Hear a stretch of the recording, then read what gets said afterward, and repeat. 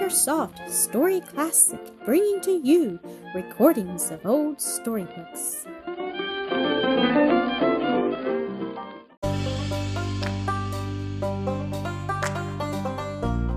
Sir Gibbie, Episode 10, The Barn.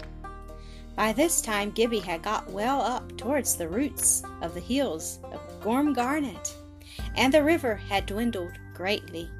He was no longer afraid of it, but would lie for hours listening to its murmurs over its pebbly bed, and sometimes even sleep in the hollows of its banks, or below the willows that overhung it.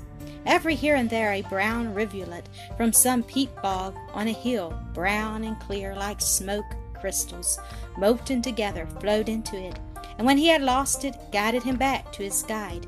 Farm after farm he passed, here one widely bordering a valley stream, there another stretching its skirts up the hillsides till they were lost in mere heather, where the sheep wandered about, cropping what stray grass blades and other eatables they could find. Lower down he had passed through small towns and large villages, here farms and cottages, with an occasional country seat and little village of low thatched houses, made up the abodes of men. By this time he had become greatly reconciled to the loneliness of nature, and no more was afraid in her solitary presence. At the same time his heart had begun to ache and long after the communion of his kind, for not once since he set out, and that seemed months where it was only weeks, had he had an opportunity of doing anything for anybody, except indeed unfastening the dog's collar, and not to be able to help was to Gibbie like being dead. Everybody, down to the dogs, had been doing for him, and what was to become of him? It was a state altogether of servitude into which he had fallen. May had now set in, but up here among the hills she was May by courtesy only. Or if she was May, she would never be Might. She was indeed only April, with her shadows and sunshine, her tearful childish laughter, and again the frown and the despair irremovable, nay, as if she still kept up a secret correspondence with her cousin March. Banished for his rudeness, she would not very seldom shake from her skirts a snowstorm, and oftener the dancing hail. Then one out would come the sun behind, and laugh and say, "I could not help that, but here I am all the same, coming to you as fast as I can." The green crops were growing darker, and the trees were all getting out their nets to catch carbon. The lambs were frolicking, and in sheltered places the flowers were turning the earth into a firmament. And now a mere daisy was enough to delight the heart of Gibbie, his joy in humanity so suddenly checked, and his thirst for it left unslacked.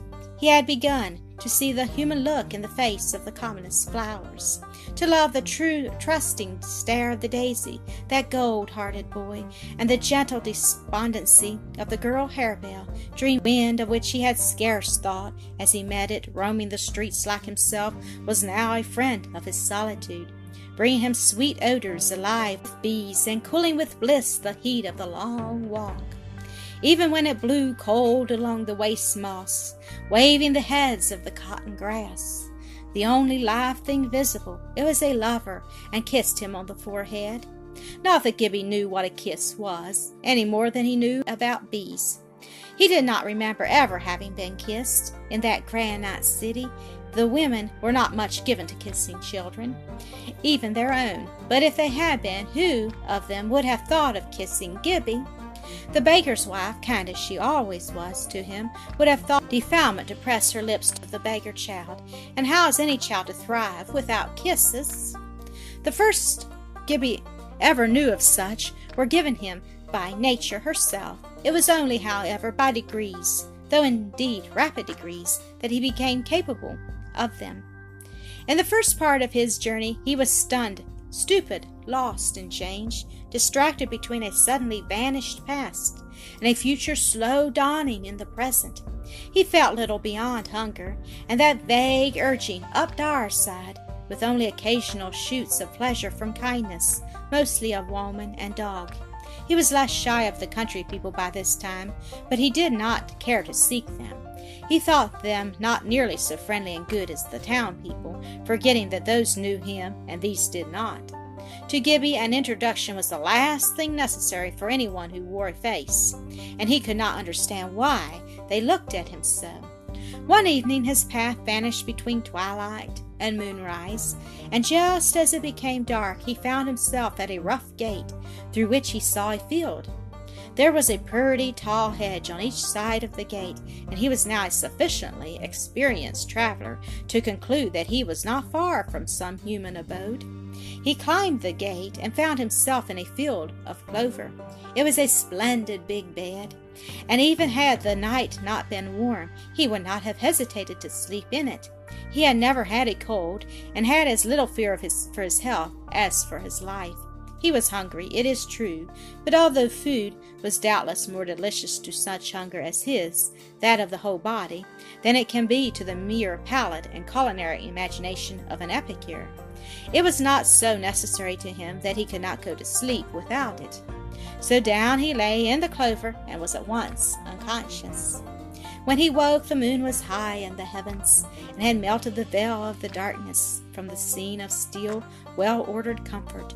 A short distance from his couch stood a little army of ricks, between 20 and 30 of them, constructed perfectly, smooth and upright, and round and large, even with its conical top netted in with straw rope, and finished off with what the herb boy called a two-pecan, a neatly tied and trim tuft of the straw with which it was thatched, answering to the stone ball on the top of a gable. Like triangles, their summits stood out against the pale blue, moon-diluted air. They were treasure caves, hollowed out of space, and stored with the best of ammunition against the armies of hunger and want. But Gibbie, though he had seen many of them, did not know what they were. He had seen straw used for the bedding of cattle and horses, and supposed that the chief end of such ricks. Nor had he any clear idea that the cattle themselves were kept for any other object than to make them comfortable and happy. He had stood behind their houses in the dark, and heard them munching and grinding away even in the night. Probably the country was for the cattle, as the towns for the men, and that would explain why the country people were so different. While he stood gazing, a wind arose behind the hills, and came blowing down some glen that opened northwards. Gibbie felt it cold, and sought the shelter of the ricks. Great and solemn they looked as he drew nigh, near each other, yet enough apart for plenty of air to flow and eddy between. Over a low wall of unmortared stones he entered their ranks. Above him, as he looked up, they ascended huge as pyramids, and peopled their waste air with giant forms. How warm it was in the round, winding paths amongst the fruitful boughs. Tombs these, no cenotaphs. He wandered about them, now in a dusky yellow gloom, and now in the cold blue moonlight, which they seemed to warm. At length he discovered that the huge things were flanked on one side by a long, low house, in which there was a door, horizontally divided into two parts. Gibbie would fain have got in, to try whether the place was good for sleep, but he found both halves fast. In the lower half, however, he spied a hole, which, though not so large, reminded him of the entrance to the kennel of his dog-host.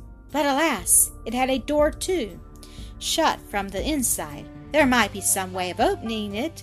He felt about, and soon discovered that it was a sliding valve, which he could push to either side. It was in fact the cat's door, specially constructed for her convenience of entrance and exit, for the cat is the guardian of the barn. The grain which tempts the rats and mice is no temptation to her. The rats and mice themselves are. Upon them she executes justice, and remains herself an incorruptible, because untempted, therefore, a respectable member of the farm community. Only the dairy door must be kept shut. That has no cat wicket in it. The hole was a small one, but tempting to the wee baronet. He might perhaps be able to squeeze himself through. He tried, and succeeded.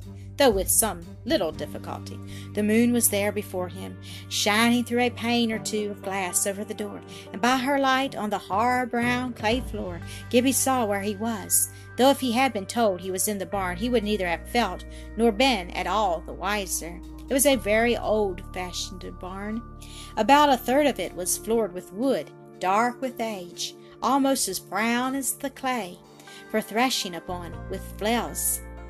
At that labor 2 men had been busy during the most of the preceding day, and that was how, in the same end of the barn, rose a great heap of oat straw, showing in the light of the moon like a mound of pale gold.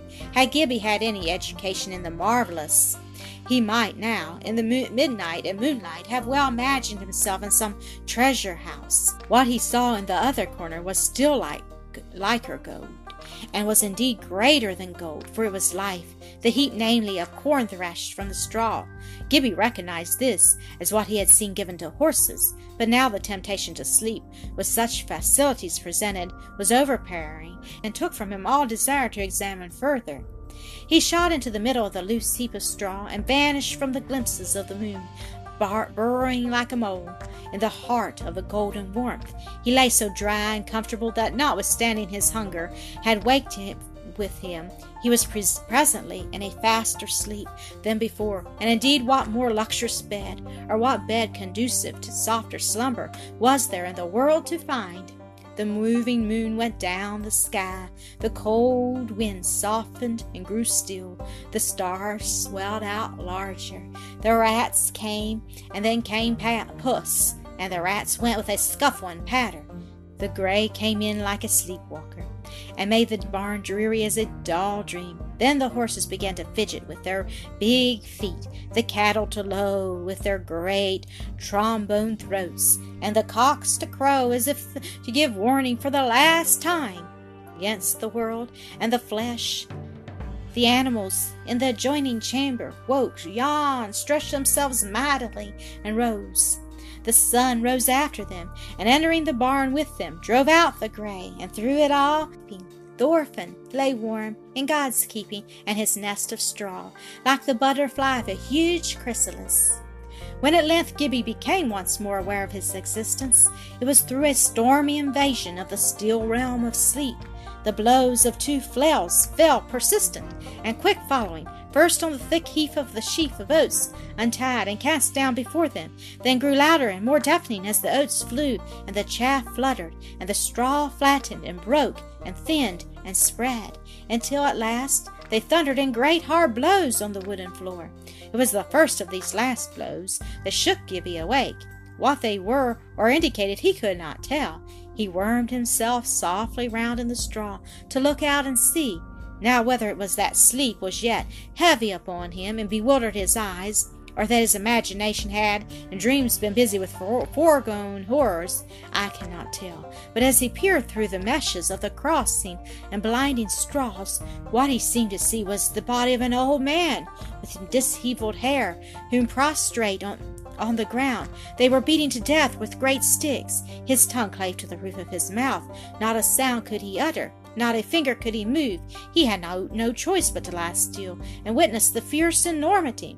But it is good that we are compelled to see some things, life amongst the rest, to what we called the end of them. By degrees Gibbie's sight cleared. The old man faded away, and what he left of him he could see to be only an armful of straw. The next sheaf they threw down, he perceived, under their blows, the corn flying out of it, and began to understand a little. When it was finished, the corn that had flown dancing from its home, like hail from its cloud, was swept aside to the common heap, and the straw tossed up on the mound that harbored Gibbie. It was well that the man with the pitchfork did not spy his eyes peering out from the midst of the straw. He might have taken him for some wild creature and driven the prongs into him. As it was, Gibbie did not altogether like the look of him, and lay there still as a stone. Then another sheaf was unbound and cast on the floor, and the blows of the flails began again. It went on thus for an hour and a half, and Gibbie, although he dropped to sleep several times, was nearly stupid with the noise. The man at length, however, swept up the corn and tossed up the straw for the last time and went out. Gibbie, judging by his own desires, thought they must have gone to eat. but did not follow them, having generally been ordered away the moment he was seen in a farmyard. He crept out, however, and began to look about him, first of all for something he could eat. The oats looked the most likely, and he took a mouthful for a trial. He ground at them severely, but hungry as he was, he failed to find oats good for food. Their hard husks, their dryness, their instability, all slipping past each other at every attempt to crush them with his teeth, together foiled him utterly. He must search farther. Looking round him afresh, he saw an open loft, and climbing on the heap in which he had slept, managed to reach it. It was at the height of the walls, and the couples of the roof rose immediately from it. At the farther end was a heap of hay, which he took for another kind of straw. Then he spied something he knew. A row of cheeses lay on a shelf, suspended from the rafters, ripening. Gibbie knew them well from the shop windows, knew they were cheeses, and good to eat, though whence and how they came he did not know, his impression being that they grew in the fields, like the turnips. He had still the notion, uncorrected, that things in the country belonged to nobody in particular, and were mostly for the use of animals, with which, since he became a wanderer, he had almost come to class himself. He was very hungry. He pounced upon a cheese and lifted it between his two hands. It smelled good, but felt very hard. That was no matter. What else were teeth made strong and sharp for? He tried them on one of the round edges, and nibbling actively, soon got through to the softer body of the cheese. But he had not got much farther when he heard the men returning, and desisted, afraid of being discovered by the noise he made. The readiest way to conceal himself was to lie down flat on the loft, and he did so just where he could see the threshing floor over the edge of it by lifting his head. This, however, he scarcely ventured to do, and all he could see as he lay was the tip of the swing bar of one of the flails, even as it reached the highest point of its ascent. But to watch for it very soon ceased to be interesting, and although he had eaten so little of the cheese, it had yet been enough to make him dreadfully thirsty. Therefore he greatly desired to get away. But he dared not go down with their sticks. Those men might knock him over in a moment. So he lay there thinking of the poor little hedgehog he had seen on the road as he came, how he stood watching it, and wishing he had a suit made all of great pins, which he could set up when he pleased, and how the driver of a cart, catching sight of him at the foot of the hedge, gave him a blow with his whip, and poor fellow, notwithstanding his clothes of pins, that one blow of a whip was too much for him. There seemed nothing in the world but killing. At length he could unoccupied with something else, bear this thirst no longer, and squirming round on the floor, crept softly towards the other end of the loft to see what was. He found that the heap of hay was not in the loft at all. It filled a small chamber in the stable, in fact, and when Gibbie clambered up on it, what should he see below him on the other side but a beautiful white horse, eating some of the same sort of stuff he was now lying upon. Beyond he could see the backs of more horses, but they were very different, big and clumsy, and not white. They were all eating, and this was their food on which he lay.